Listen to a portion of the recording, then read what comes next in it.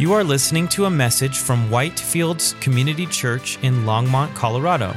For more media content or to find out more about our church, visit us online at whitefieldschurch.com. That's whitefieldschurch.com. You know, words are powerful things, and the fact is that some words are even more powerful than others. In fact, I would say this, that I think there are very few things in this world that are more powerful than words. Now, we've all heard the saying, right, that children's chant, that sticks and stones can break my bones, but words will never hurt me. And I think that we all pretty much have consensus that that is just a very wrong statement, right? Like, it's not at all correct. The fact is, and we all know it, that words can hurt much more than sticks or stones because they don't hurt us in ways that are physical. Words are much more than just sounds that are caused by air passing through our larynx and out our mouths. Words do much more than just convey information or ideas. You see, words have real power. Words have the power to destroy a person's spirit. Words have the power to stir up hatred or violence. Words have the power to cause divorces, murders. Words have the power to set nations at war with one another. Words have the power to inflict wounds, which although they're unseen, they're wounds indeed. They can affect a person for their entire life. Words also have the power, conversely, to give a person joy and peace, happiness and security. Words can heal, they can affirm. The book of Proverbs puts it this way, that life and death are in the power of the tongue. Life and death are in the power of the tongue. So words are powerful. In fact, words are much more powerful than sticks or stones, that's for sure. You know, it's often been said that actions speak louder than words. And while I think that's generally true, there's also another part to that, and that's this, that actions usually happen as the result of words, don't they, right? So words inform our actions. Words motivate us and move us to actions. Words have the power to start movements and revolutions. Think how much the words of men like Karl Marx, Adolf Hitler, the words of men like Winston Churchill and Martin Luther King Jr. have affected and shaped the actions of people over the last 100 years. Just this past week, you probably all know about this terrible shooting that happened in Charleston, right? And the more you read up about it, the more you see how it was racially motivated. And there was one particular website which they are, saying really motivated this person, really kind of radicalized him as a radical racist. Right? So words incited and spurred on this man's actions. Today's Father's Day is another example, and we all know that the words of a father are some of the most powerful words that we will ever hear in our entire lives. And for you dads who are here today, we remember on this day, Father's Day, that we have an incredible responsibility and we have an incredible opportunity with our words, how we use our words in the lives of our children. Because life and death are in the power of the tongue. The Bible says in the book of James that words have the power to set the whole world on fire. So whether for good or for evil, words are powerful. And that is the major theme of this section of the book of Acts that we're going to look at today in chapters 3 and 4. The story of Christianity is the story of a group of people who had nothing going for them except they had God and they had a message. But that message that they had was the most powerful message the world has ever known. It's a message that sparked a revolution that's still going on to this very day. It's a message that has changed countless lives and has changed history and has changed the world and continues to do so to this day. So the title of today's message is Powerful Words. And as we go through this section today, here's what we're going to see on this topic of Christianity and its words and its message, okay? Here we're going to see, first of all, the content of these words. Then we're going to talk about the impact of these words. Then we're going to talk about the threat of these words. And then we're going to see the absolute importance of these words. You ready? All right, the content of these words. Now, just to catch you up to where we're at, we're going to be picking up today in verse 22. But to catch you up to where we're at, we left off last week seeing an incredible occurrence. A man who was crippled from birth is now over 40 years old, and he was healed in a miraculous way. Peter and John, they were two of Jesus' 12 disciples. They were leaders amongst the early Christians. They were walking to the temple one day to pray, and they noticed this man, a common sight there, a man begging for alms at the gate of the temple. And as the man reached out his hand, asking them for money, Peter said, "Silver and gold I don't have, but what I do have I give to you in the name of Jesus Christ. Rise up and walk." And he took that man's outstretched hand, and he helped the man to stand up. And as he did, that man was instantly healed. It was an incredible sight, and it happened in a very visible place, a very public place. A lot of people saw it. People there on the Temple Mount, they had seen this man for years. He was, part of the background of the temple, right? He was just always there every day. They had passed by him for years. And so this sight of this crippled man being healed, so that he was now able not only to stand and walk, but we even read that he was able to leap and jump. That was something that drew immediate and a lot of attention. People gathered around to see what had happened. And Peter used this opportunity to tell the people, hey, this thing that you just saw, this incredible thing, it wasn't me. I am not the one who did this. Jesus Christ healed this man. Now there's the thing you got to remember when we think about this story, that this is Jerusalem. And it's not that long after Jesus was crucified. So everybody in Jerusalem at this time, there was nobody who had not heard about Jesus of Nazareth and the things that had happened with him. Everybody knew this name, Jesus of Nazareth. He had gained great following as a teacher, but in the end he had been put to death. He had been publicly executed right here in this city, not far from the temple itself in the city of Jerusalem. The Jews had ordered him to be executed because he, a man, claimed to be God. The Romans had ordered Jesus also to be executed, but for a different reason, because he claimed to be the true king of the Jews. So this is an interesting case, right, in which the Jews and the Romans, who usually didn't see eye to eye on anything, they teamed up and they joined forces to execute this man who claimed to be the Messiah, who claimed to be the Savior of the world, who claimed to be the King of Kings. And everyone in Jerusalem knew about it, right? It was public knowledge. It wasn't a secret. People in Jerusalem also probably knew that this man, Jesus, his body, 3 days after he had been executed, had mysteriously gone missing. And people didn't know where it was. And they knew that his disciples had claimed that God had actually raised him from the dead. And there were people who claimed to have seen him alive after his execution at various times and places. So Jesus was somebody that everybody in this area knew about, right? It wasn't a secret. So now with this man who's healed in a way that no one can deny, Peter, one of Jesus' disciples, now stands up and says, "I didn't heal this man. Jesus Christ healed this man." And he says, guys, you know what you did? You rejected Jesus, but God raised him from the dead, and Jesus is alive, and he's still healing people even today. And here's the proof of it. This man stands before you healed today. He says, Jesus, he was no ordinary man. He was the Messiah. Jesus was the one who God appointed for you to be your Savior, and you didn't realize it. You didn't recognize it at the time. You rejected him. You killed him, but God raised him from the dead, and even though what you did was bad, ultimately it actually fulfilled God's purposes and plans. But here's the thing. If you now will change your thinking about Jesus, if you will change your posture towards Jesus, if you will recognize him as Lord and Savior, then God will forgive you for every wrong that you've done, and he will give you a new life in him. He says, this crippled man, was made well through faith in Jesus Christ. But if you will put your faith in him, in Jesus Christ too, God will give you something much more significant, much more important than just a physical healing. He'll take away your sins, he'll forgive you, and you will experience life and refreshment in the deepest part of your soul, because he'll take away your sin and he'll give you a new life and he'll make you a new person. That's where we left off last week. In the middle of this great speech that Peter's giving to this crowd that's gathered because they saw this man healed from being crippled. So now we're going to pick it up, and I'm going to show you the content of Peter's words, and I'll show you why they're significant. This last part, why I saved it for today, why it's significant in several ways. So please read with me from Acts chapter 3, verse 22. Moses said, "The Lord God will raise up for you a prophet like me from your brothers, and you shall listen to him in whatever he tells you. And it shall be that every soul who does not listen to that prophet shall be destroyed from the people.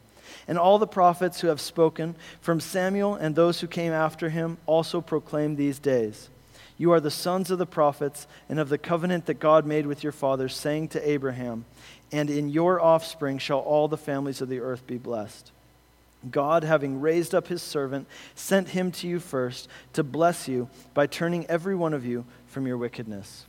So here, as we look at the content of these words, we see that Peter tells these people and us something about Jesus that is absolutely central to the message of Christianity. Something which, if you really grasp it, it will change the way that you think about so many things about your own life and about the world around you. Okay, so first of all, what is Peter saying? And second, what does it mean for us? Okay, that's how we're going to break this down. So first of all, what is Peter saying?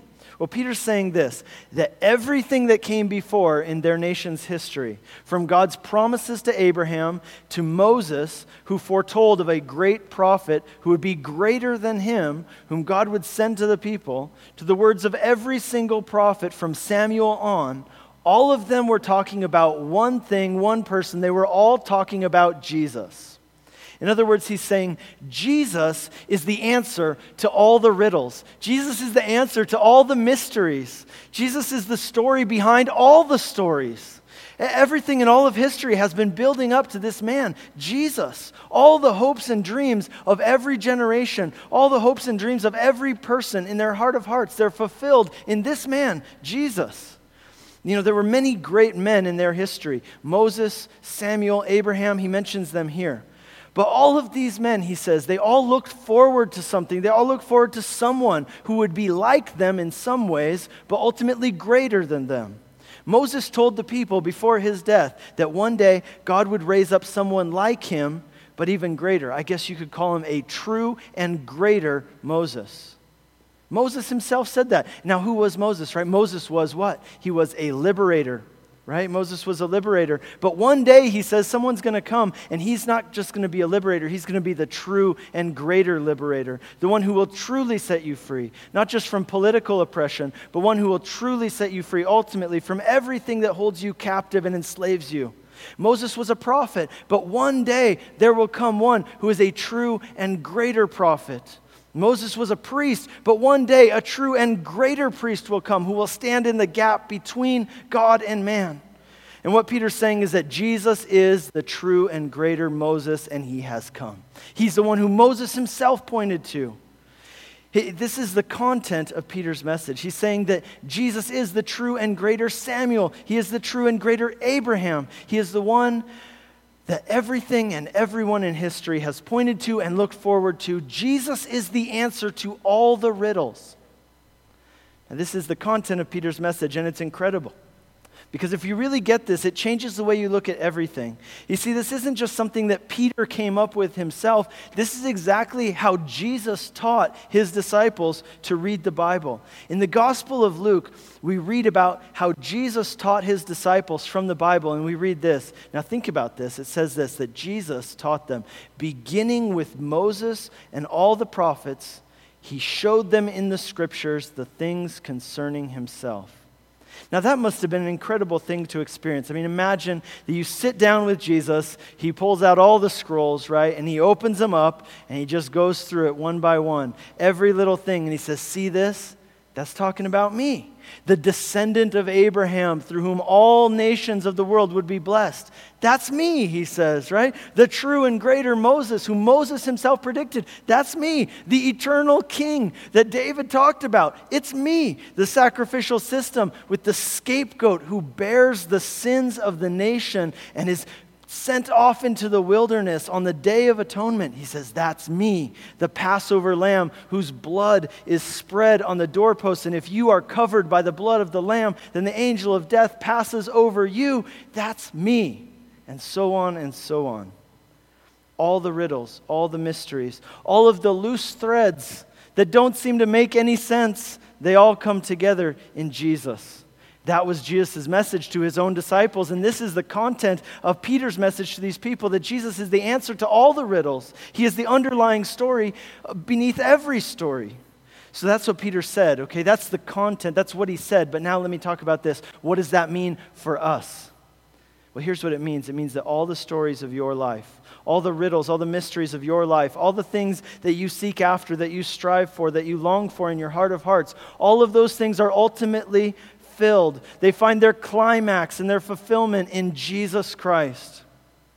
You know, the news was just full a couple weeks ago with the story of Bruce Jenner. Anybody happen to catch that, right? So 65-year-old, a former Olympian. He's also a reality TV personality. And he decided that at 65 years old, he would change his gender and he would go through the whole process, right, surgically and everything, to become a woman. And he changed his name to Caitlyn. And so people on both sides of the issue, right, they were kind of blowing up social media for a while, some celebrating this as great progress for society, and others kind of bemoaning it, bemoaning the state of our society, that we're at a place where this is praised and held up as heroic. But there was something about this story that really stuck out. I don't know if you caught it, but it's this. That what Bruce Jenner said he was after, right? He stated why he was doing this, what he was really trying to accomplish by changing his gender, changing his name, all that stuff. What he said is this. He says, I want a new start. I want a new life. I want to become a new person. He wants a new life. In other words, to use our phraseology, we might say that what Bruce Jenner is really wanting, by his own admission, he wants to be born again. What's interesting about Bruce Jenner, right, is that he has experienced a level of success in several areas of life that most of us can only dream of, that we'll never experience ourselves. And yet, having had such great success at 65 years old, he now feels such a deep sense of dissatisfaction with who he is, that he has now turned to, and has the funds to do it, he has turned to the greatest transformation that is medically possible in our day and age. It is the one way that he is seeking to become a new person. You see, what Bruce Jenner is sensing is something which is true, which all of us innately sense to one degree or another, and that is this, that there is something fundamentally wrong with us. You know that? I mean, he senses that. We all sense that. I sense it. You sense it. That there is something fundamentally and deeply wrong with us. And all of us have this desire to be set free from that, to become a new person, to shed this person who we are and have a new start at life, as Jesus called it, to be born again. You see, what Bruce Jenner is ultimately seeking, what all of us ultimately long for in our heart of hearts, is a new, a fresh start, a clean slate. It's a desire which finds its fulfillment truly in Jesus Christ. It's through Him that we can actually be born again and be changed on the inside, that we can be forgiven of our past, that we can actually become new people. Because here's the thing about what Bruce Jenner did, right, is that he changed himself as radically as he possibly could on the outside. But that it still only goes so far, right? On the inside, he's still the same person. He still lays down his head on the pillow at night, and he's still the same person he was the day before. Who he is hasn't changed at the deepest level, which is ultimately what he stated himself that he was after. You see, the only way for any of us to be changed and transformed in our innermost being, in our heart, in our soul, is to come to Jesus Christ and receive a new life and a new name and a new identity. In other words, that desire that many people have for a fresh start in life is something which can only be found and fulfilled in Jesus Christ. And what I'm saying, that's just an example. What I want you to see is this, that all the stories of our lives, all the riddles, all the mysteries, all of our deepest desires, they find their fulfillment and their answer in Jesus Christ. And that's what Peter's saying here, and that's how it applies to us. Today's Father's Day. Here's another example for you. Fathers are another example of the same principle. That what all of us long for is a father, and the ultimate desire we have for a father is fulfilled in the Father. You see, what makes the measure of a good father, is it not, is how much that father is like the Father. Just and merciful, holy and loving, providing and tender. And even people who don't have a good relationship with their father, or who have never had a relationship with their father, they still have a sense, they still have an understanding of what a good father would probably be like, because all of us have this deep desire, which is ultimately to know God the Father through Jesus Christ. So this is Peter's message, and it's profoundly true for us, just as it was for them, that Jesus is the fulfillment of all the hopes and dreams. Jesus is the story underlying every story, including the stories of your life. It's all pointing to Jesus. He is the answer to all the riddles. Everything that you seek for and everything that you desire in your heart of hearts is ultimately found in and through him. That's the content of these words which Peter preached. Now let's look at the impact of those words, our second part. Let's read from verse 1 of chapter 4. As they were speaking to the people, the priests and the captain of the temple and the Sadducees came upon them, greatly annoyed, because they were teaching the people and proclaiming in Jesus the resurrection from the dead. And they arrested them and put them in custody until the next day, for it was already evening. But many of those who had heard the word believed, and the number of men came to be about 5,000. So here's Peter. He's speaking to this crowd of people that's gathered around. And the Jewish religious leaders, they run up as they see this crowd, and they hear what Peter's saying, and they say, "Stop, stop." And they break up this crowd, and they send Peter away. And it says they laid hands on Peter and John, and they arrested them. They took them into custody. And with this, we see the beginning of persecution and opposition to the Christian movement and message, which is something which would characterize Christianity for several centuries, and in some parts of the world, even to this very day. Now, why were they arrested? They were arrested because of the words they were saying. Now, you can imagine that this must have been pretty intimidating of an experience, right? Here's Peter and John. They're full of love. They're full of the Holy Spirit. And now they find themselves getting arrested. And it would seem that they probably got roughed up a little bit, right? Because we read later on in the chapter that they were arrested and they were further threatened. So if you're further threatened, that means that you were priorly threatened. So they were threatened a lot. Now, what kind of threats do you think the authorities made to them? Well, probably they said things like this: if we catch you again speaking these words, then you're going to wish you were never born. If we catch you again speaking these words, then we're going to get to your family, and you're going to wish you hadn't done that. If you do this again, well, let me just remind you what we did to Jesus. You don't want us to do that to you now, do you? Now, that must have been very intimidating. So this is the first impact we see of these words.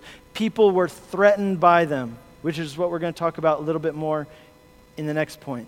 But the much more significant impact of these words, we read there in verse 4, that the people who heard these words believed and became Christians. Many of them, it says the number of Christians increased greatly, now exceeding 5,000 men. Right? And so that's a common way of counting people in the ancient world, where you would count the men. But what that means is that in our counting, right, we're counting women and youth as well, we're looking at over 10,000 people probably at this point who have believed the message of the gospel and become Christians. Many who heard the word believed. That was the impact of these words. You see, words are powerful, and some words are more powerful than others. And the words of this message of the gospel are the most powerful words that the world has ever known.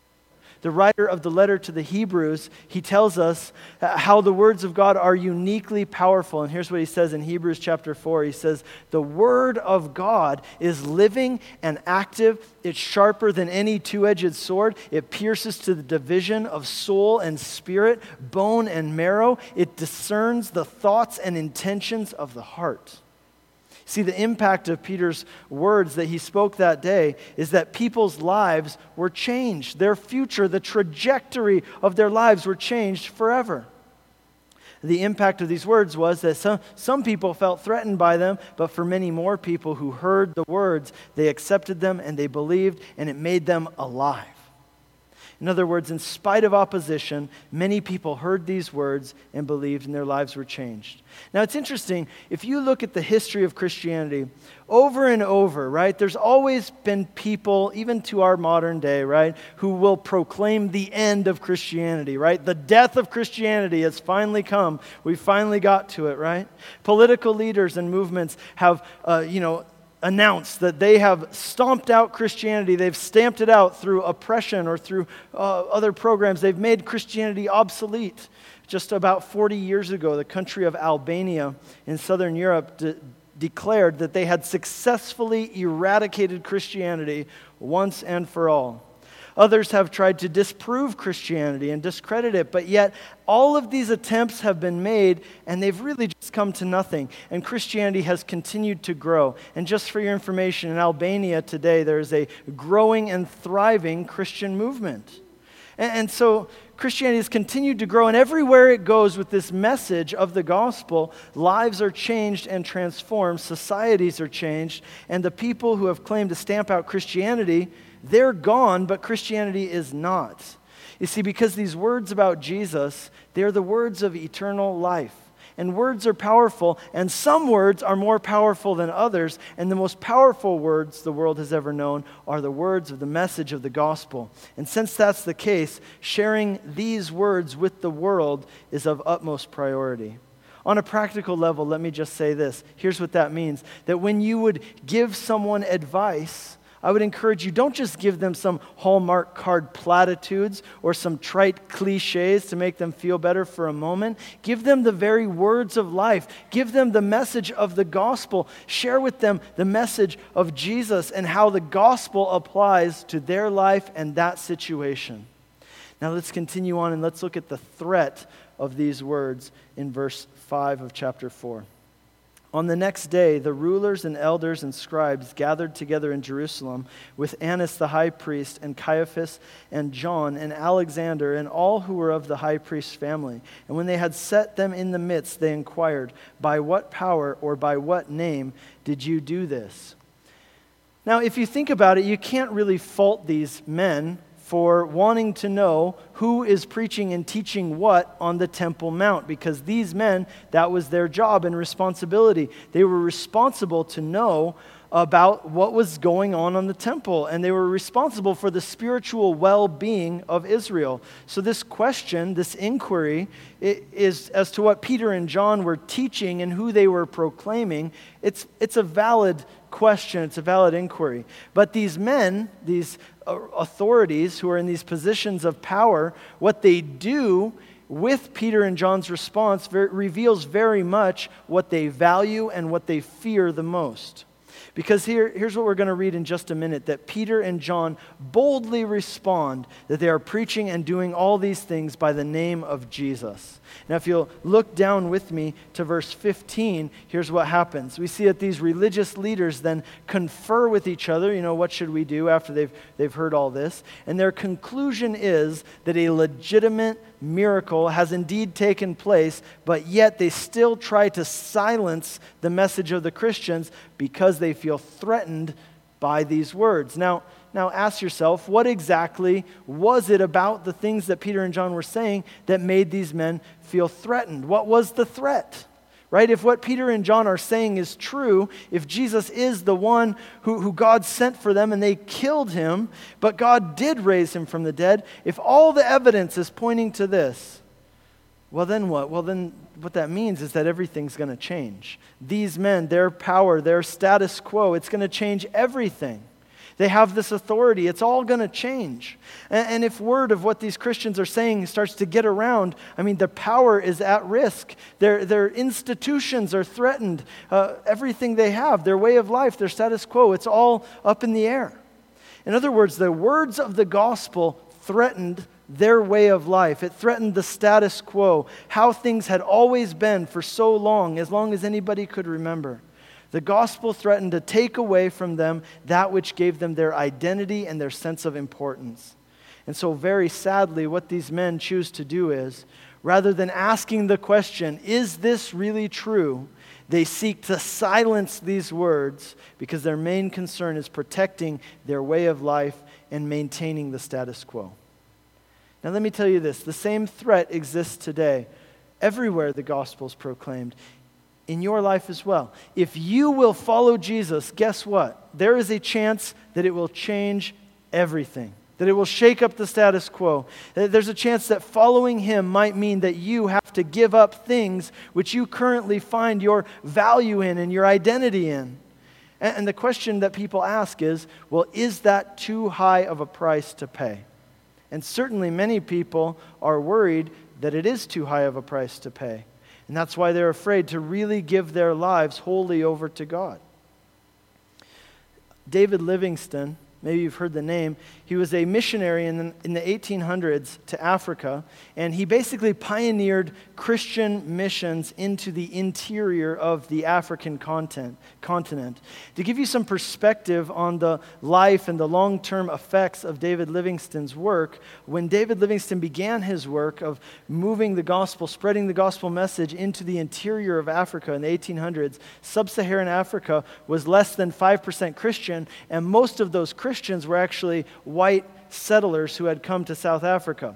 So today, just over 200 years later, this part of Africa, sub-Saharan Africa, is roughly 60% Christian. In fact, 25% of all Christians in the world today live in Africa. That's compared with 12% of the world's Christians who live in North America.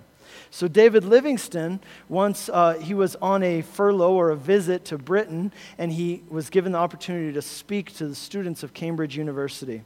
And there's this famous, interaction that he had there at Cambridge University, where one of the students raised his hand and asked him a question about how he was able to sacrifice the benefits of an upper-class life that he would have had in Britain, how he was able to sacrifice that to go and live in Africa for all of his life. And here was Livingstone's response. He said, "Sir, I never made a sacrifice.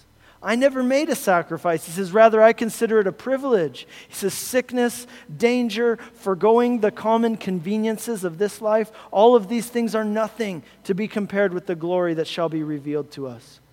Now, in one sense, David Livingstone did indeed sacrifice a lot to spend his life in Africa, didn't he? He gave up comfort, for sure. He gave up wealth. He gave up many of the benefits and luxuries of living in England. He gave up a lot of the opportunities and a lot of the experiences that other people in England had. He had come from a wealthy family, but he became poor. So in one sense, we have to say that yes, David Livingstone did give up a lot to go and serve God in the way that he did. And all of those things, right, the money, the status, the experiences, these were things that those people in England considered very important and valuable to their life and identity. To give those things up would have been considered by them a very great sacrifice. But although David Livingstone did indeed give those things up, he said, "I never considered it a sacrifice, not even for a minute. I never felt like I was missing out because what I got in return was so much greater." People often ask Jesus, they would ask him, "Jesus, what is the cost of following you? What would I have to give in order to follow you?" And do you remember what Jesus' response was? Every single time? He said, "Oh, don't worry about it. You don't have to give up anything. All you got to do is pray this prayer and then we're good," right? No, that's not at all what he said. No, he didn't say that. He said, "Jesus, what's the cost of following you?" And each and every time, you know what he said? Everything. Everything. Everything. That's what it's going to cost you to follow me. All of your life, everything you've got. If you want to follow me, that's the cost. You got to be willing to lay it all down. And some of it I'll give back to you, some of it I won't. Some of it I'll give you something else in return. But when you do that, when you lay it all down, Jesus says that's when you begin to truly live. You see, the threat of the gospel, it's a real threat. But it's not necessarily a negative threat. See, here's the threat of the gospel, that if you really make him the master of your life, you might lose things that you once held dear. Like for these guys, right, their positions of power, these religious leaders we're reading about, the threat was to their positions of power, their identity as authority figures. But the promise of the gospel is that in giving your life to Jesus, in laying everything down, you will gain much more, both now and for eternity, than you ever gave up to follow him. This past week, a woman named Elisabeth Elliot passed away. I don't know if you've heard the name, maybe you have. In her younger years, Elisabeth Elliot was a missionary to Ecuador, and in her later years, she became a well-known author. Now, the first book that Elisabeth Elliot published was the diary of her husband, Jim Elliot, who died in Ecuador during their time as missionaries. He was killed by the people, the Auca Indians, who he went to take the gospel to. Now, in that diary, Jim Elliot's diary, he wrote these words which have become very famous. He said this, "He is no fool who gives up that which he cannot keep in order to gain that which he cannot lose." And that is so very true. The threat of the gospel is that it will cost you everything, but the promise of the gospel is that you will get back infinitely more than you ever gave up in eternity with it. So finally, here's our fourth thing that we see here, and that is the absolute importance of these words. Please read with me from verse 8. Then Peter, filled with the Holy Spirit, said to them, "Rulers of the people and elders, if we are being examined today concerning a good deed done to a crippled man, by what means this man has been healed, let it be known to all of you and to all the people of Israel that by the name of Jesus Christ of Nazareth, whom you crucified, whom God raised from the dead, by him this man is standing before you well. This Jesus is the stone that was rejected by you, the builders, which has become the cornerstone." Now this same man, Peter, at one point in his life denied Jesus 3 times in the face of difficulty and intimidation. But now, faced with threats and intimidation, he doesn't back down. He says very clearly, "We did this in the name of Jesus, the Messiah. You killed him, but God raised him from the dead. You rejected him, but he is the chosen one." How incredibly bold is that? Now look at even more so in verse 12, what Peter says next. He says, "And there is salvation in no one else, for there is no other name under heaven given among men by which we must be saved." Peter doesn't say that Jesus is one option among many. He says he is the only Savior, that there is no other name by which we must be saved. There is no other name by which we can be saved. This is the clear teaching of the Bible. In fact, it's the clear teaching of Jesus himself. To be faithful to Jesus' own words, we have to say that this is what he's saying, that there is only one way to be saved, and it's through him. And what this means, and what these men understood, was that the words of the gospel, not only are they powerful words, not only are they good words, but they are absolutely critical words. These words of the gospel are the hope of mankind. They are the way to be saved. Verse 13. "Now when they saw the boldness of Peter and John, they perceived that they were uneducated, common men, and they were astonished, and they recognized that they had been with Jesus." So here are these men, they're fishermen by trade. They don't have the formal religious education that these other men do, but yet they're very knowledgeable about the scriptures. And not only that, they have this incredible boldness and confidence to them. They have this incredible faith. Now, where does this boldness and confidence, where does this knowledge of the scriptures come from? It came from spending time with Jesus. That was the best thing that these men had going for them. Without that, they're just ignorant men, right? Uneducated men. But when they've been with Jesus, that changes everything. It's what made them who they were. They had spent a lot of time with Jesus, and it showed. Now go down with me to verse 17. "But in order that it may spread no further among the people, let us warn them," this is what the authorities are saying, "let us warn them to speak no more to anyone in this name." So they called them and charged them not to speak or teach at all in the name of Jesus. But Peter and John answered them, "Whether it is right in the sight of God to listen to you rather than to God, you must judge. For we cannot but speak of what we have seen and heard." And when they had further threatened them, they let them go, finding no way to punish them because of the people, for all were praising God for what had happened. For this man of whom this sign of healing was performed was more than 40 years old. So Peter and John, they say, "Look, you can arrest us, you can beat us, you can threaten us, but we cannot stop talking about what we've seen and heard. This message, these words, these aren't just our opinions, they're absolutely critical. We can't stop talking about this, and we won't stop talking about this, and we're willing to pay the price." Verse 23. "When they were released, they went to their friends, and they reported what the chief priests and elders had said to them. And when they heard it, they lifted their voices together to God and said, 'Sovereign Lord, who made the heaven and the earth and the sea and everything in them, who through the mouth of our father David, your servant, said by the Holy Spirit, why did the Gentiles rage and the people plot in vain? The kings of the earth set themselves, and the rulers were gathered together against the Lord and his anointed. For truly in this city there were gathered together against your holy servant Jesus, whom you anointed, both Herod and Pontius Pilate, along with the Gentiles and the people of Israel, to do whatever your hand and your plan had predestined to take place. And now, Lord, look upon their threats and grant to your servants to continue to speak your word in all boldness, while you stretch out your hand to heal, and signs and wonders are performed through the name of your holy servant Jesus.' And when they had prayed, the place in which they were gathered together was shaken, and they were all filled with the Holy Spirit, and they continued to speak the word of God with boldness." So these guys get out of jail. They go back to their gathering with their Christian friends and with the other Christians, and they tell them, here's what happened. And so these people get together and they pray. And I want you to notice what they pray. Do they pray, God, get us out of this difficulty? Do they pray, God, save us from this situation? No, their prayer is, God, give us boldness to continue to speak your word no matter what happens. In spite of opposition, give us the boldness to continue to speak your word, whatever the cost. This is how absolutely important they considered the message of the gospel to be. That they would not stop sharing it, that they were even willing to suffer and die for it. And it says that they were all filled with the Holy Spirit, and they continued to speak the word of God with boldness.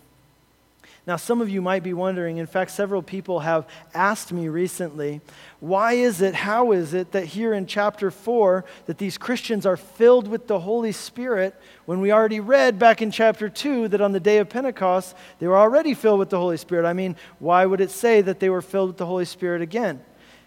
To add a little bit to this conversation, look back at chapter 4, verse 8, where it says that Peter, filled with the Holy Spirit, spoke to the people who had him arrested.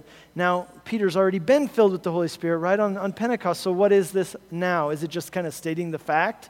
Hey, he was filled with the Spirit, kind of like, hey, and by the way, he was Jewish, that kind of thing, like it's just a fact? Or is it stating that something happened, that he was filled with the Holy Spirit? Because that's certainly what it seems like at the end of chapter 4. Now, here's the key to understanding this. I think it does clear up a lot of the confusion.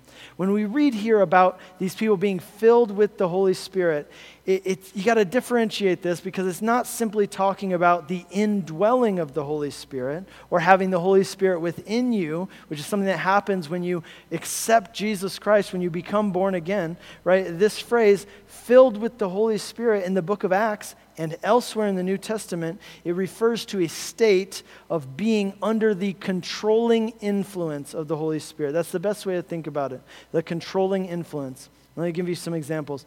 In Paul's letter in Ephesians, chapter 5, verse 18, Paul writes this. He says, do not be filled with wine, in which is dissipation or debauchery, right? He says, don't be filled with wine, but be filled with the Holy Spirit. So he's making a clear contrast there between being filled with one thing or being filled with another. In other words, being filled with wine or under the controlling influence of alcohol, or to be filled with the Spirit, in other words, to be under the controlling influence of God by his Holy Spirit. To make this even more interesting, in the original Greek text of that verse, Ephesians 5, verse 18, where it says, be filled with the Holy Spirit, that is written in the present continuous tense. In other words, the way we would say that in English is, be being filled continuously with the Holy Spirit.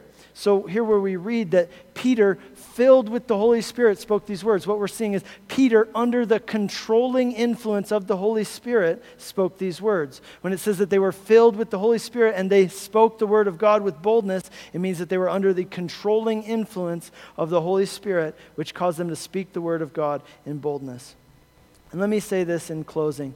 This is what God wants for your life. It's what God wants for my life, that you would be set free from every controlling influence in your life other than Him.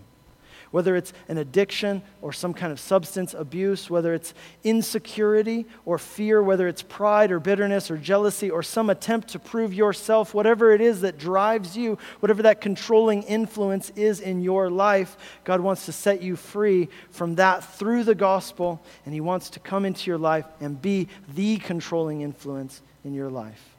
But how does that happen?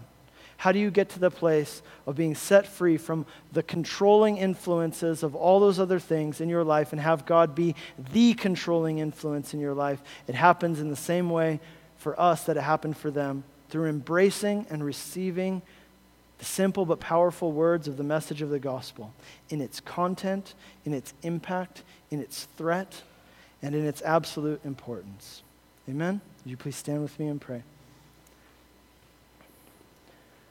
Lord, we thank you for these words of the gospel. We thank you for this content of the gospel, Lord, that in you we can have hope, because although we are even more flawed, even more sinful than we even realize, Lord, the message of the gospel is that we are even more loved by God than we ever could dare to imagine.